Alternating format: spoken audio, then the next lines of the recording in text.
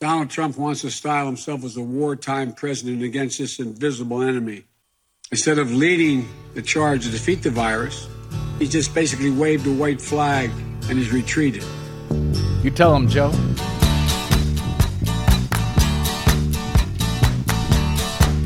He's quite the cut and runner, isn't he? Well, I don't know why I came here tonight. Trump, I mean. I got the feeling that something ain't right. Not Joe. I'm so scared in case I fall off my chair. And I'm wondering how I'll get down the stairs.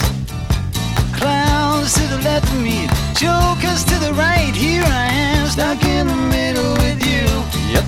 Yes, I'm stuck in the middle with you. From Pacifica Radio in Los Angeles, it's the BradCast, as heard on KPFK 90.7 FM in LA, in Red Bluff and Redding, California on KFOI, Round Mountains KKRN, Eureka's KGOE, in Oregon on the Central Coast on KYAQ, Cottage Grove's KSO and Eugene's KEPW, in Lancaster, Pennsylvania on WLRI, Maui, Hawaii's KAKU, heard in Columbus, Ohio on WGRN, Palinville, New York's WLPP, in Grand Rapids, Michigan on WPRR, in New Orleans on WHIV, Gallup, New Mexico's KNIZ, in Concord, New Hampshire on WNHN, Fayetteville, Arkansas's KPSQ, in Seattle on KODX, Janesville, Wisconsin's WADR, and Minneapolis, St. Paul's AM 950 KTNF.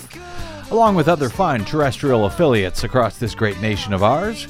We also stream coast to coast and around the globe, all over the internets on the Progressive Voices channel, Netroots Radio, Radio for Humans, FYI Nation, NicoleSandler.com, Radio Free Brooklyn, Workforce Rising, Deprogrammed Radio, and Detour Talk, blanketing planet Earth 5 days a week. I'm Brad Friedman, your friendly investigative blogger, journalist, troublemaker, muckraker, and all-around swell fellow. Says me, your mileage may vary. From bradblog.com. Thank you very much for joining us today. I want to pick up where we left off a bit with infectious disease epidemiologist Purnima Madhivanan on our show yesterday. If you didn't hear that program, you should. You can download it for free at bradblog.com. Thanks to those of you who support our work at bradblog.com/donate. Desi Doyen, things are getting considerably worse in a number of states across the country when it comes to the COVID virus. I know, and it's very sad and very disturbing. And I think Dr. Madhivanan's explanation of what's happening was really, really spot on. And hey, it's always good to know what the actual facts are. You know, I saw a headline here. Where was it? From NBC. I haven't been able to read the story today, but it was something along the lines of debate about masks. What's the truth? Ugh. It's unclear if masks, I mean, it's ridiculous. It's ridiculous clickbait headlines that should actually say what the actual facts are in the headline so that people know. And it's a ridiculous debate if you bother to, listen to the people who know these things. Exactly. If you bother to pay attention to facts and science. Which Dr. Madhivanan also said it's time to start believing in science again. Anyway, all of which this worsening COVID situation is going to make it very difficult for Donald Trump to make the case that he's made America great this November, with more than 200,000 Americans perhaps killed by the coronavirus by October 1. Thanks in no small part to his horrific administration's unprecedented failure and denial, which continues even now, in dealing with the COVID-19 crisis that shows no sign of getting better. Mike Pence, the vice president, wrote in the Wall Street Journal on Tuesday in an op-ed that the numbers are cause for celebration. Oh, my God. I mean, well, the good news is America ain't buying it, and that is now being reflected in state polling across the country, particularly in some key battleground states that we will get to shortly, and to our guest who says essentially that those polls suggest Trump is now toast. this November. I, however, am not quite so sure about that, but we will let him make his case nonetheless, as he writes today that, quote, "This time is different for Donald Trump. We will see." But picking up on these grim and getting quickly grimmer numbers in several states across the country today, several of them, as I noted, battleground states, new coronavirus infections hit record highs in 6 U.S. states on Tuesday, according to Reuters, marking a rising tide of cases for a second consecutive week as most states move forward with reopening their economies. Arizona, Florida, Oklahoma, Oregon, and Texas all reported record increases in new cases on Tuesday after recording all-time highs last week. Nevada also reported its highest single-day tally of new cases on Tuesday. Hospitalizations are also rising or at record highs. At Arizona's Tucson Medical Center on Monday, just a single intensive care unit ICU bed designated for COVID-19 patients was available. One single bed as of Tuesday in the ICU unit, according to a hospital rep. Dr. David Osherwitz, an infectious disease expert at the hospital, said in a tweet on Monday night, quote, "ICU to be expanded, hopefully, in coming days. Not sure where people needing ICU care will be able to go, since most Arizona hospitals are pretty full now." That's what we were talking about with Dr. Madhavani, who is actually at the University of Arizona and extremely troubled by these numbers. In Arizona, interest in the new one-day high was so great that the state's health department's website reported problems that it attributed to increased traffic, according to the New York Times. So apparently it was even unprepared for that in Arizona. The state said that its daily increase of positive cases was 2,392, bringing its total near to 40,000, and they said that another 25 people had died on Tuesday, bringing the state's death toll to over 1,200. Officials in many states attribute the spike to businesses reopening and Memorial Day weekend gatherings in late May, says Reuters. Many states are also bracing for possible increases in cases stemming from tens of thousands of people protesting to end racial injustice and police brutality over the past 3 weeks. In Oregon, health officials are trying to contain an outbreak of over 200 new cases in Union County, linked to the Lighthouse United Pentecostal Church. The Oregonian reports that a video on the church's Facebook page on May 24 showed hundreds of people standing close together and singing. Well, large gatherings were not permitted in Oregon under the state's reopening plan at the time. That video has since been deleted. But yes, those large gatherings are causing outbreaks. So a lot of folks are watching what's going to happen this Saturday when Donald Trump has a huge gathering that he promises in Tulsa, Oklahoma, because he just ain't getting enough love if he ain't going out and doing these rallies around the country. Yes, he wants your love, but he does not want your liability lawsuit if you get sick. And he also doesn't want your life, apparently. He doesn't give a damn if you die. The most important thing is coming out and celebrating Donald Trump. In Texas, Governor Greg Abbott said the record number of new cases is due to more testing. But hospitalizations, which is a metric not linked to increased testing, that also hit a record high on Tuesday in Texas again. For the week that ended June 14, testing did increase over 30%, but the positive rate held steady at 7%. So the tests we are seeing more of them, but it is not because there is more testing. That's according to a Reuters analysis. Texas is in the bottom half of the nation, however, when it comes to testing rates. Texas tested 674 out of every 100,000 residents last week, while about half of the 50 states tested at least 1,000 of every 100,000 residents. So while Abbott can brag about increased testing, they're still in the bottom of the barrel when it comes to the number of tests in the U.S. And none of that explains hospitalization rates that are hitting records each day. Epidemiologists have said that even taking into account the increase in testing, the rise in confirmed cases in several Sunbelt states suggested increased transmission. They pointed to other measures, including the percentage of positive tests and hospitalizations, where Texas has been breaking records pretty much every day over the last week and a half.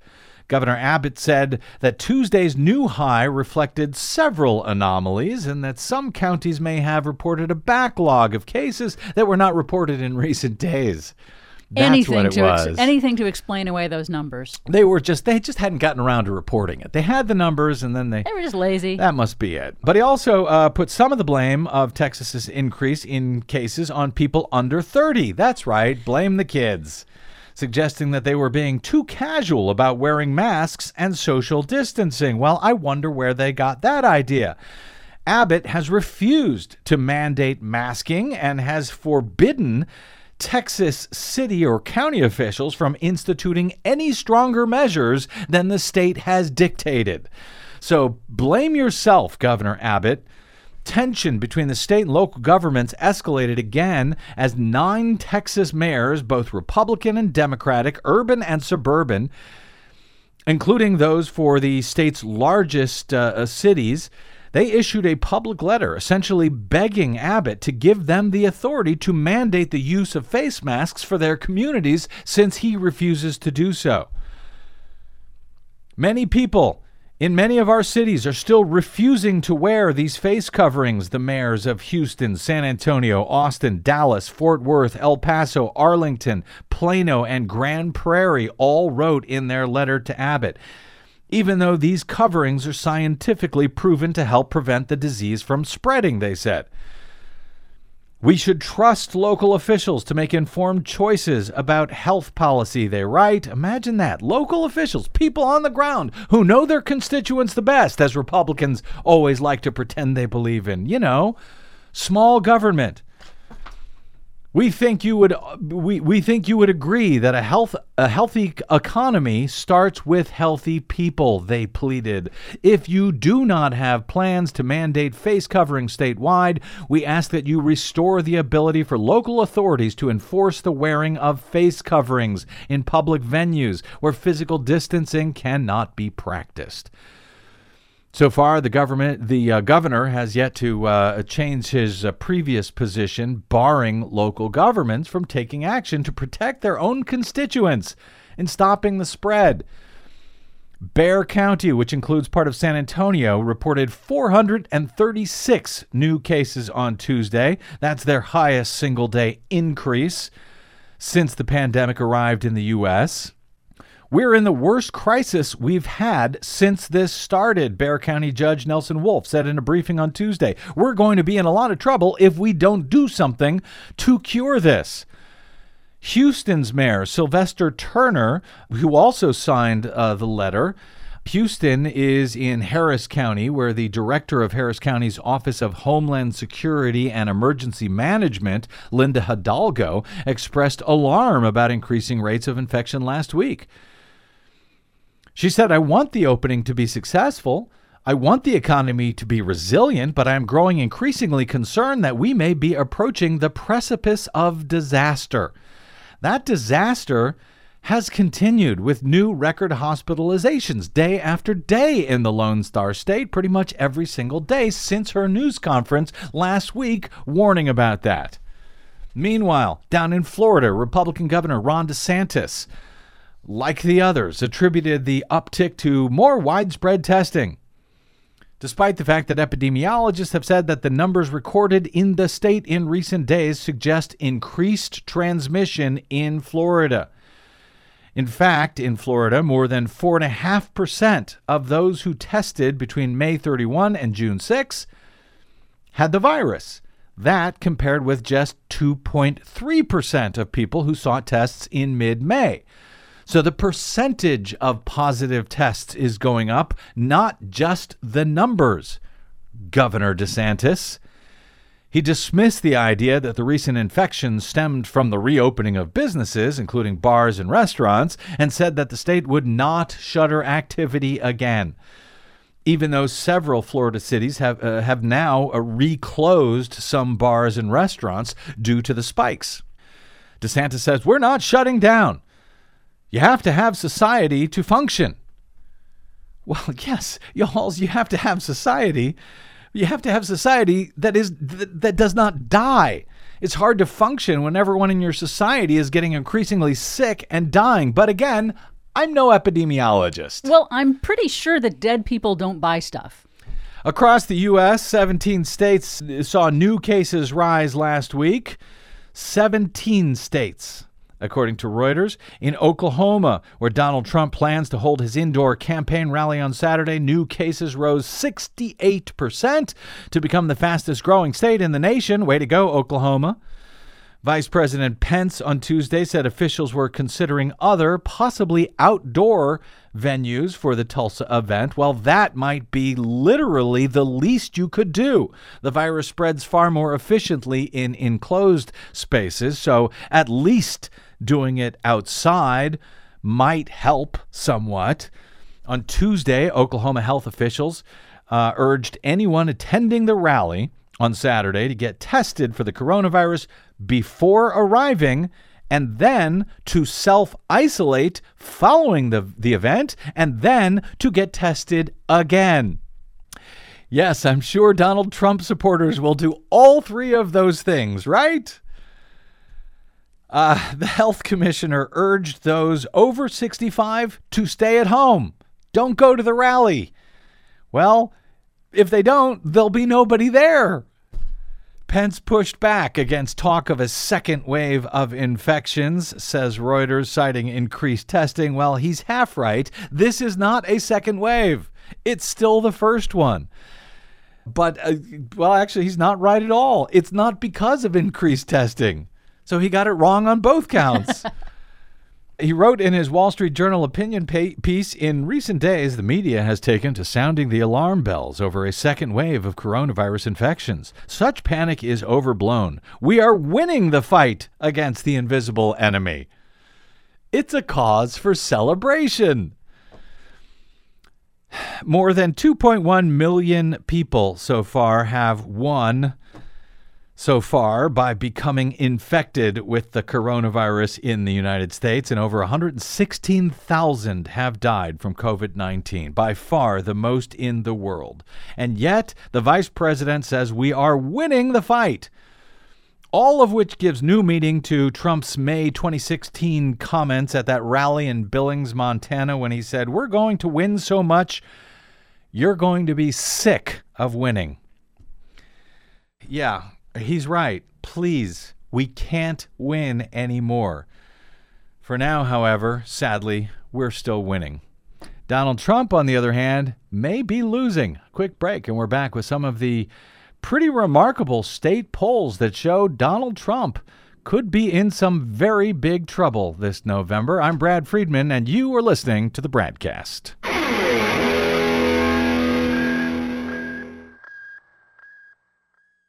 What the public hears on the public airwaves matters. Please help us stay on your public airwaves by going to bradblog.com/donate to help keep us going. That's bradblog.com/donate.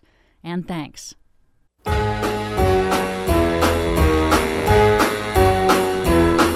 Hit the road, Jack. Don't you come back no more, no more, oh, yeah. no more. Hit the road, Jack. From your mouth to God's ears. Welcome back to the BradCast. Brad Friedman from bradblog.com. So, as you know, I've long warned on this program, please ignore the polls, at least the national polls that you hear about, because we do not run national elections in this country. We have state-by-state elections. But state polling is a different matter. While it's just a quick snapshot in time of the electorate, presuming the pollsters don't suck, it's just a quick snapshot at the time the poll was taken, but it can still offer both an idea of where things stand right now and can serve as context should election results prove to be wildly different than the polling for reasons which may serve as a red or yellow flag that something has gone terribly wrong with the voting systems. So to that end, it's good to get a sense of what the eventual results should look like, or at least something like it after Election Day, and particularly in states that you might not expect, Joe Biden to defeat Donald Trump.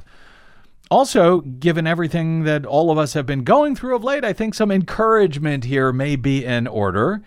And there is a lot of encouragement to be had from a bevy of new state polls out in recent days from several key battleground states, including, as I said, a few rather surprise ones. Now, don't get complacent when you hear these. God forbid. But, there's some pretty incredible news here. So, a Modest Traveler over at Daily Kos did a pretty good roundup of a bunch of these recent state polls, a bunch of different ones in a bunch of different states. So I'm going to crib from his summaries here of several of these polls. New surveys out of the battleground states of Florida, Michigan, Arizona, and Iowa show that the state of the race is pointing to an electoral college blowout, according to Modest Traveler, not according to me. This is him.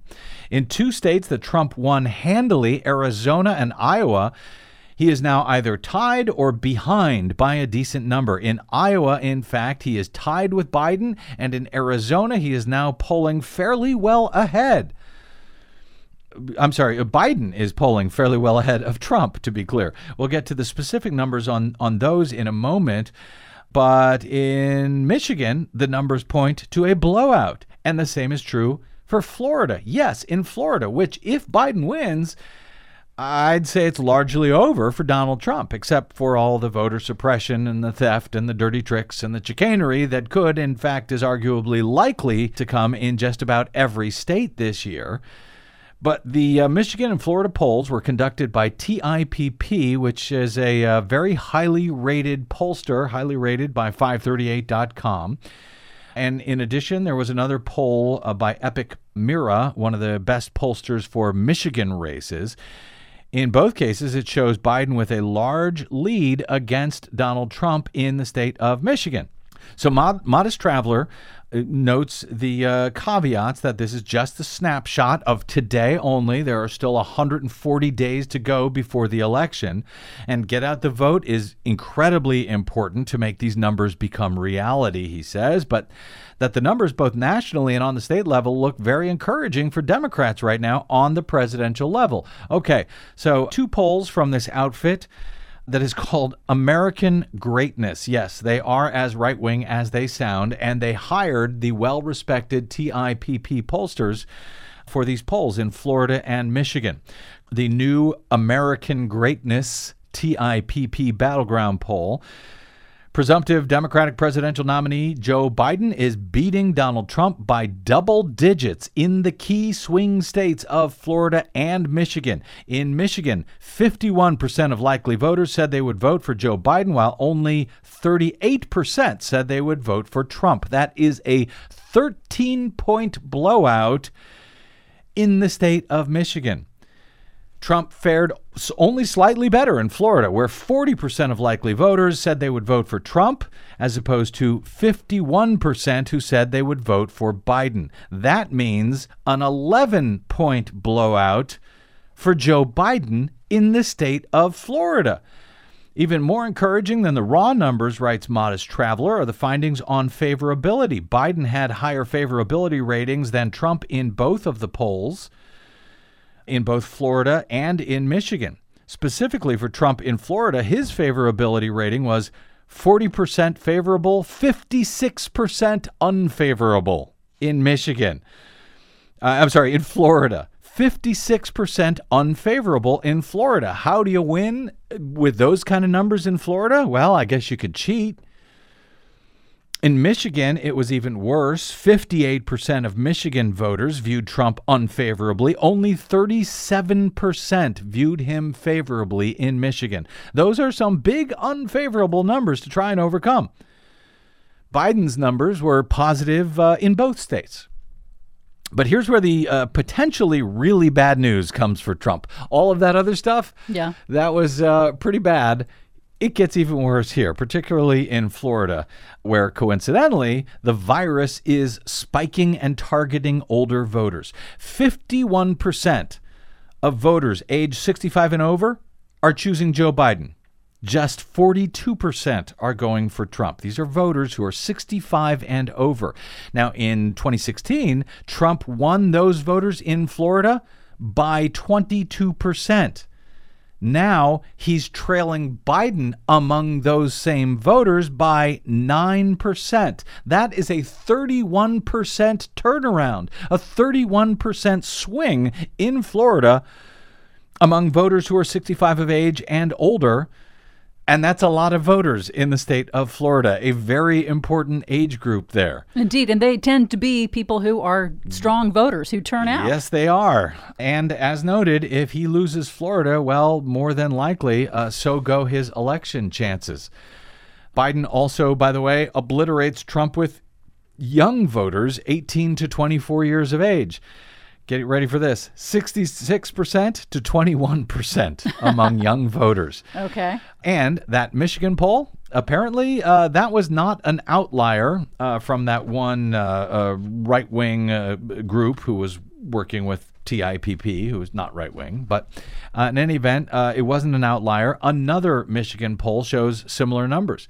According to the Detroit Free Press, the damage done to Donald Trump's standing in Michigan following recent protests outside the White House and in cities across the U.S. may have been even greater than originally believed, according to a new poll released to the Free Press on Tuesday. 2 weeks ago, the Epic Mira polling company of Lansing released a survey showing former Vice President Joe Biden was beating Donald Trump by 12 points in a state where Donald Trump is said to have barely won by just about 10,000 votes in 2016. Now he's up by 12 points. This is according to the poll from 2 weeks ago. But a second poll that was started a day later and finished a day later than that first poll showed Biden leading Trump by 16 points in Michigan. That second poll also showed the percentage of those with a negative view of Trump as president rose from 56% to 61%, as the percentage of those with a positive view fell 42 to 38%. And that was just 1 day later after the protests and what Trump did in front of the White House. As in the aforementioned TIPP poll, Trump's favorability is cratering. Here, only 38% view Trump favorably in Michigan, with 61% viewing him unfavorably. Now moving to Georgia. Joe Biden is now leading Trump in a new PPP poll in Georgia by 2 points, 48 to 46, and that is just one of the reasons why every vote is going to be so important in Georgia this year. And the ability for every voter to not only be able to vote, but for every vote to actually be counted. We discussed on Monday's show the fact that the state's new electronic voting and tabulation system apparently missed counting a whole bunch of hand-marked paper ballot absentee votes across the state. The ballots were scanned, but the votes on them were not counted. The computer saw them as no vote. That was discovered by our guest on the Monday show, Jean Dufort in Morgan County. It was confirmed since then in a whole bunch of other counties. But the state is now fighting the election integrity advocates who are trying to make sure that the state examines all of the ballots that were cast in the primary a week or so ago to determine how many votes were not counted on all of those other ballots. And the Democrats in the state are not doing much of a job in demanding that. So that's just one of the reasons I encourage you all the time to donate to coalitionforgoodgovernance.org. Jean Dufort and our frequent guest Marilyn Marks represent them and would love to bring a lawsuit in Michigan. I was speaking with Marilyn last night. She told me it's going to cost about $50,000 to do so across the state. They don't have that kind of money right now. So if you can afford it, please consider a donation, coalitionforgoodgovernance.org. By the way, that same TPP poll that shows Biden up by 2 points in Georgia also shows U.S. Senate nominee Jon Ossoff defeating Republican incumbent Senator Sonny Perdue, well, by one single point. Still, Georgia will have 2 U.S. Senate races up for grabs this year because the other one is a special election, and Democrats could end up flipping both of those seats from red to blue, which would almost guarantee Mitch McConnell is gone, at least as majority leader, maybe as senator as well, if voters in Kentucky can pull off another miracle this year. So bad news for Donald Trump in Georgia as well. And then we get to Arizona, which Trump won by 3.5% back in 2016. Now he trails the state. He trails by 4% in the new poll.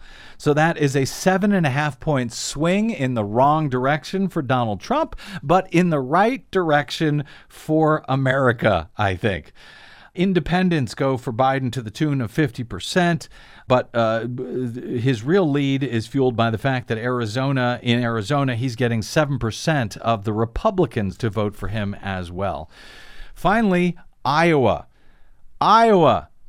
Well, the gold standard Seltzer and Company poll with the Des Moines Register reports that 4 years after Republican Donald Trump decisively won Iowa and the presidency, the state appears to now be a toss-up for his reelection. Trump carried Iowa by 9 percentage points in 2016, but today the Register's Iowa poll shows the president leading former vice president by just 1 point.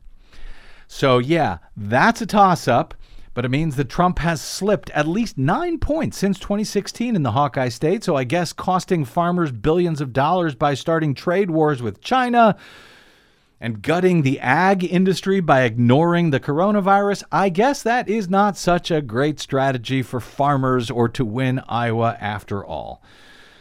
So these are some pretty amazing numbers, and I'm just scraping the surface here of them. It does not look good for Donald Trump, and ABC News got its hand on some internal Trump polling. Guess what? They show pretty much the same terrible numbers for him that all of these other polls show. So keep that in mind as he claims that all of these polls are fake. He knows that he is lying. But none of this means that he's going to lose. Folks have foolishly counted Donald Trump out before, so this is no time to get complacent. Nonetheless, David Faris of The Week argues today that this polling slump is one that Trump cannot come back from, at least not easily. We will tempt those fates after a quick break here as we are joined by David on the BradCast. I'm Brad Friedman. Don't touch that dial.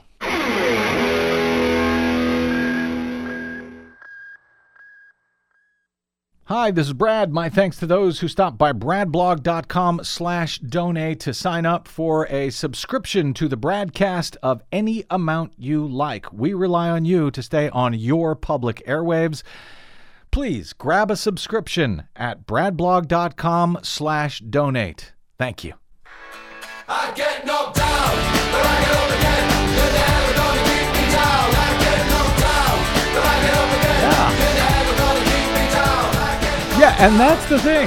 That's the problem with Donald Trump. Well, it's not a problem for him, but no matter how often he falls, no matter how far he seems to stumble, no matter how bad those polls are that we just discussed, that make him seem like he can't possibly come back, well, he does always seem to come back. He does always seem to get up again, doesn't he? Somehow. Welcome back to the BradCast. Brad Friedman from bradblog.com. Well, he's not going to get up this time, David Faris argues dangerously at The Week today. This time is different for Trump. Faris tempts the gods by writing, "To say that President Trump's re-election is in jeopardy would be an understatement," he writes. His recent national and battleground state polling is calamitous. Multiple national polls in recent days show him down by double digits to presumptive Democratic nominee Joe Biden. Real Clear Politics has Biden's average polling lead nationally at just over 8 points. For GOP strategists hoping the rickety Electoral College will rescue the president, the news, writes Faris, is equally grim. The June survey of Florida by well-regarded pollster TIPP has Biden up 11 points with likely voters. The lone poll of Wisconsin that includes June data has Biden up by 9 points there. This month's polls of Michigan have Biden up by an eye-popping average of 14 points. If the election were held today, he writes, it's not hard to imagine Biden winning by 10 points, nationally, presumably, securing as many as 407 electoral votes and handing as many as 8 more seats and a majority to Democrats in the U.S. Senate. So is this it? Asks David. Has President Trump's luck finally run out, or will he, as so many liberals fear, manage to reanimate his campaign the same way he has resuscitated his fortunes over the past 4 years? Throughout the Trump presidency, critics have watched him stumble heedlessly into one self-made disaster after another, only to see his popularity recover to a level just high enough to imagine him eking out another narrow victory in 2020. Despite his enduring unpopularity and his inability to even sniff 50% in a rolling average since the day he took office, he has never lost his grip on his base, and so it would be easy to dismiss this most recent polling collapse as yet another temporary news cycle-driven fluctuation likely to be no more enduring than the decline in his numbers after the Ukraine scandal broke in September 2019. Surely the polls will tighten up by Election Day, right?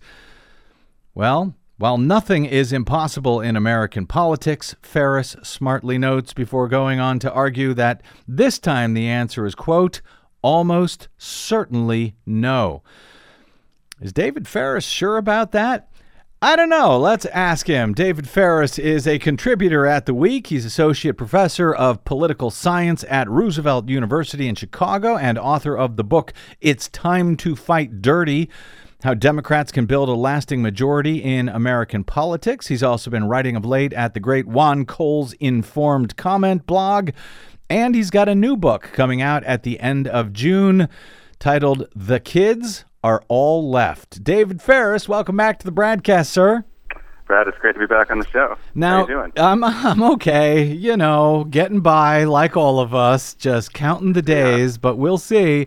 You know, you do realize what you've written here because you're an accomplished political scientist. You've seen plenty of things in your day. So you know that one of the things that you have written here is one of those pieces that a whole lot of folks are going to point to, including Donald Trump and his supporters, to scoff at you and call you fake news and part of the desperate Democratic deep state after the election if he ends up eking out another victory. You do know that, right? And by the way, okay. and should that happen, Democrats and progressives and my listeners, whoever they may be, will similarly hate me for even having had you on the air to talk about this at all. So no pressure or anything, Dave. No pressure. No, I feel fine. Okay. That's the cost of going out on the limb a little bit. Yeah. All right. Sometimes people are going to point the fingers at you if you're not right. All right. So your argument is pretty well summarized, I think, frankly, in the headline of your piece at The Week today. This time is different for Trump. It is going out on a line a little bit. It's a gutsy argument, I think. So allow me to allow you to make it before I question it. What is different this time, and why do you think it is different? Why is this moment in history one that he will not be able to come back from by November 3rd, as he has in so many other instances when people like you thought he was through? Sure. There's a few different reasons. So if you look at the whole history of Trump's presidency and you look at, if you're looking at his approval ratings as one measure, there've really been sort of like three distinctive declines in his approval ratings. One from, the day he was inaugurated, and then people looked at his presidency and they were like, oh my God, what a mess.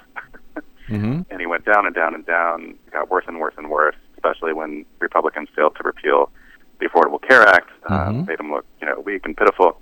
And then he pulled out of that nosedive when Republicans passed their tax giveaway to rich people with 7 homes in December of 2017. Right. So that was the first arrest of the first slide. His second nosedive was around the government shutdown. That was from 2018 into 2019. Yeah. And his numbers turned around very predictably when the shutdown ended. Yep. You know, and then the last one was when the impeachment. With the Ukraine scandal first right, broke. Right. You know, his numbers started to dive when they released the transcript that they thought was exculpatory, and everybody was like, kind of sounds like him doing the thing, you know? Did the thing that they said he did. Yeah, right. Did the thing, right?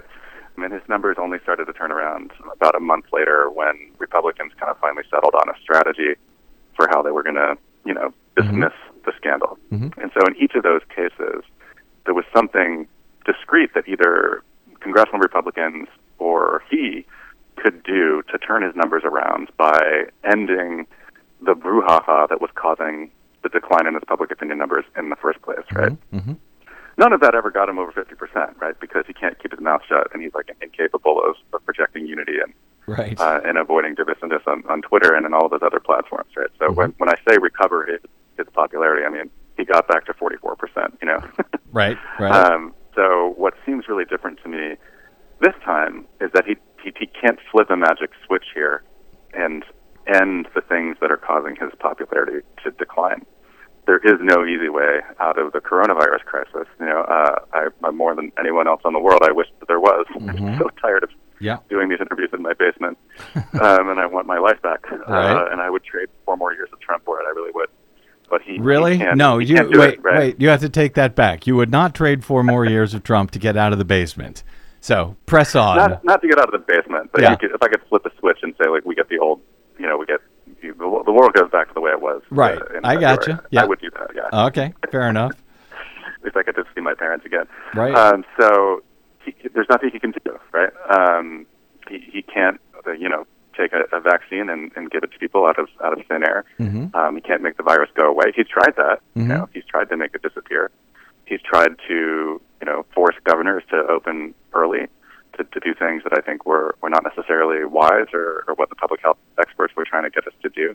I mean, he can't go back in time and sort of undo the things that he did in January, February, and March related to the virus. Right? All that stuff is like pretty seared in people's memories at this point. Yeah, we've been arguing for months now that he can't pretend his way out of the COVID crisis the way he does with so many of his other crises. Even though he's trying like hell. But we had an epidemiologist on yesterday's BradCast, Dr. Purnima Madhivan, who noted that the virus is nonpartisan. It's killing people of all political stripes. It is not cowed, apparently, by Trump's attempts to lie it away, to pretend it away. So, this and it doesn't seem to be going away anytime soon. It's not. I mean, and it's going to be the major story, I think, of the summer and the fall. I think it's going to be the major issue in the election, and it has brought with us this massive and terrible economic crisis. And so, what's really different about the COVID crisis and the economic crisis that's come along with it is that it has touched the lives of every single American in the country. It's really touched the lives of every single person in the world, right? But unlike the Ukraine scandal, unlike Russiagate, unlike the 400 other scandals that have been big news on the front page of Politico, but which ordinary people probably don't actually care that much about. I'm thinking of like he fired an inspector general, right? Or he pushed this person out of his position, or this former official wrote a memoir saying that Trump is an idiot. Right? Big shock, right? This is something that has changed people's lives. Yeah. And for the worse, obviously. Did you see the study yesterday that said Americans are unhappier than they've been in 50 years? Yeah. Yeah. I'm like, I'm only 42, but can confirm I am unhappier than I've ever been in my life. So that tracks. Right. Right. Well, so the president's failure to take the crisis seriously is something that's going to follow him around like an albatross for the rest of the summer and into the fall.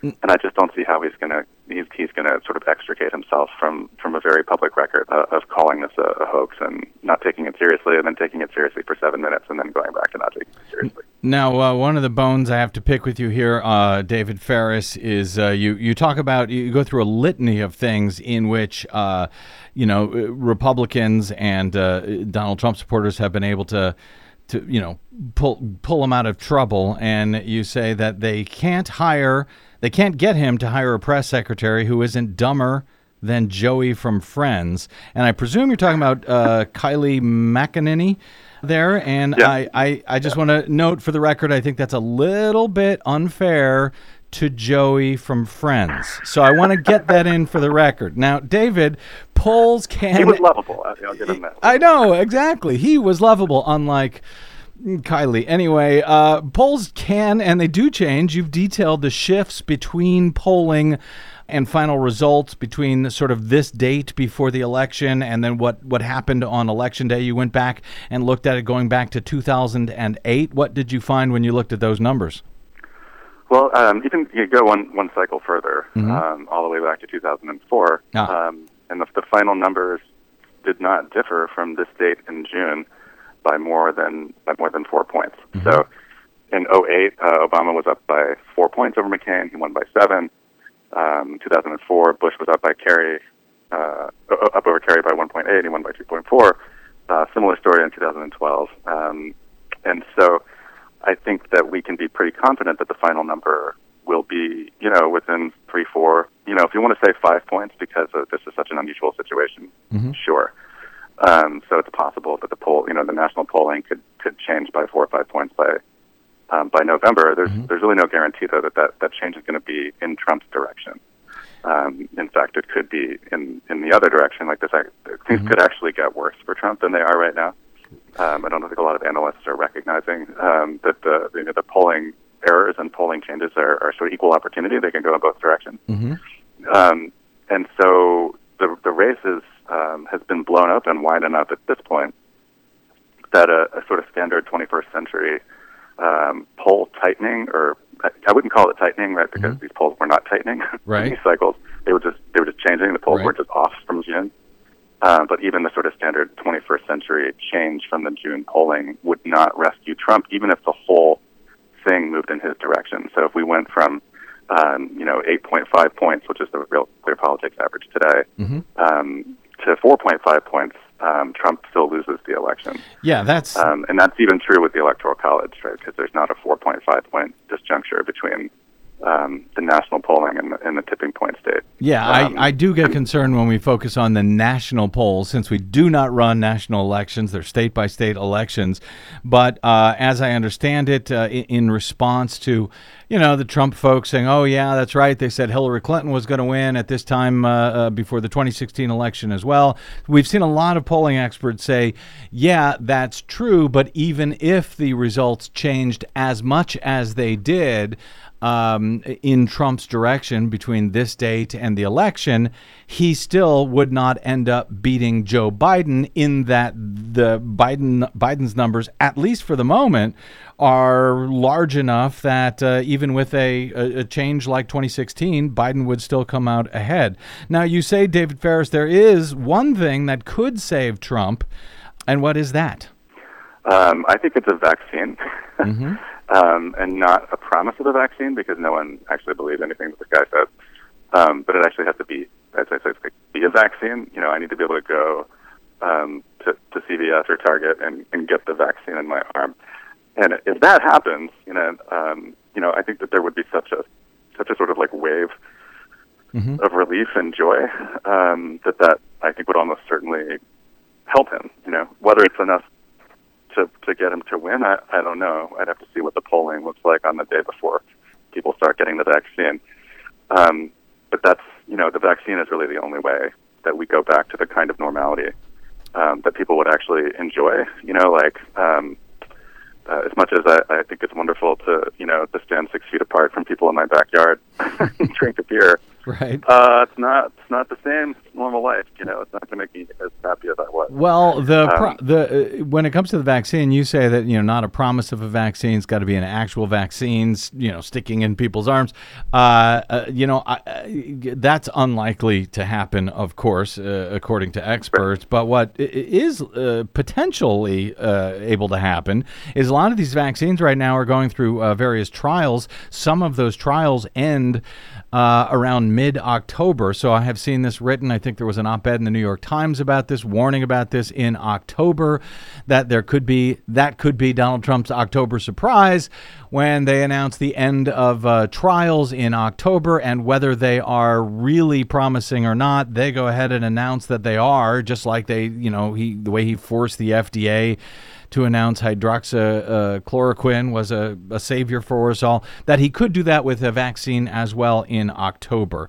And I'm not quite so sure as you are, David, that Americans won't fall for that again. I think they felt we saw the stock market went up 1,000 points a few weeks ago just based on a company announcing they had a successful first phase of the trial.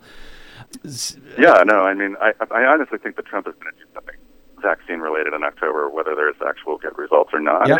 Yeah, and I think they might fall for it. Now, listen, I've only got a few more minutes here. I want to hit a couple of points on all of this. Are you underestimating or misunderestimating, if you will, Joe Biden's ability to screw this up? And I guess larger picture, the Democrats' ability to, snatch defeat from the jaws of victory between now and November. I mean, Joe Biden was not my first, second, third, fourth, or fifth choice.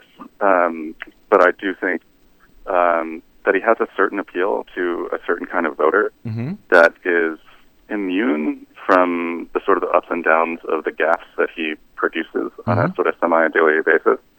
And so I think he's done things already that would have dominated like 10 news cycles in the past if Hillary Clinton had done it. I'm talking about, the 10 or 15 or 25% of American people are bad people, he said last week. Right. Which is, true, obviously, right? But like not something you want to say in public. And it just disappears into the rabbit hole. And one of the things that does give me sort of more confidence than I would have had in 2016 is that Biden has turned around so far the party's fortunes with the oldest voters, that's over 65 voters. That seems to be driving Biden opening up a pretty big lead in Florida. In fact, looks bigger than his lead in Pennsylvania or his lead in Wisconsin. Yeah. And that would be a real game changer. And the oldest voters, these are not like fleeting, people who just pay attention at the last minute, right? These are like hardened partisans. And when the hardened partisan changes their mind this close to an election, I just don't think they're coming back. So as much as I do, I mean, every time I turn on the TV and Joe Biden's on it, I kind of just like rip the edge of the couch. I'm like, please, please, please. Well, I know. Well, that's why I said. Don't do the thing. But I do like your contention here, at least, that his screw-ups don't seem, at least, to stick to him the way Hillary Clinton's did. Now, you're also the guy who wrote a book called The Time to Fight Dirty, detailing how Democrats might learn a few lessons about politics from Republicans in some cases. So you know how ugly all of this can get. Are you underestimating, in your assessment, the dirty tricks and the voter suppression and the ability to game the voting system that Republicans are bound to use, or already using in many cases, in order to pull Trump's fat out of the fire this year? No, those are all really, really real threats. And I think that they are as much threats to Democrats taking a Senate majority as they are to anything else, particularly in the two races in Georgia. And if Biden was up by 2 points nationally, then I would, I'd be in a cold sweat every night about that stuff. But there's no amount of voter suppression and dirty tricks, short of actually rigging the election, that can rescue you from a 10-point national deficit. And I don't actually think that he's hit rock bottom yet. I don't think, I'm sorry to say this, I don't think the economy has hit rock bottom yet. There's all sorts of things. John Bolton's book just came out, or starting to leak out. There's a lot of damaging information in there.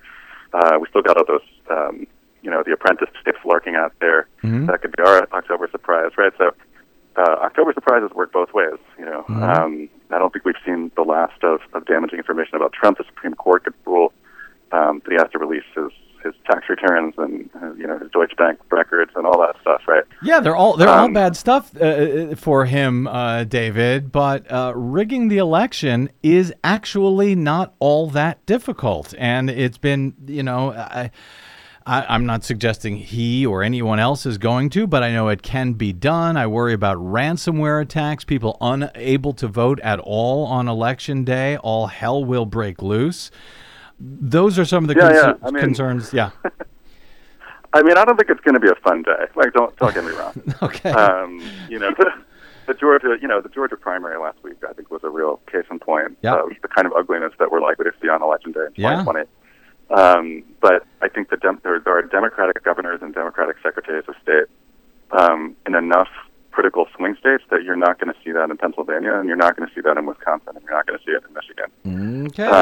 And you're not going to see it in North Carolina. So, I think that there are things that they can do. I think that they could add a point or two here on the margins with those kinds of tactics and poll closures and harassing voters and kicking them off the rolls and the whole we've talked about this before, right?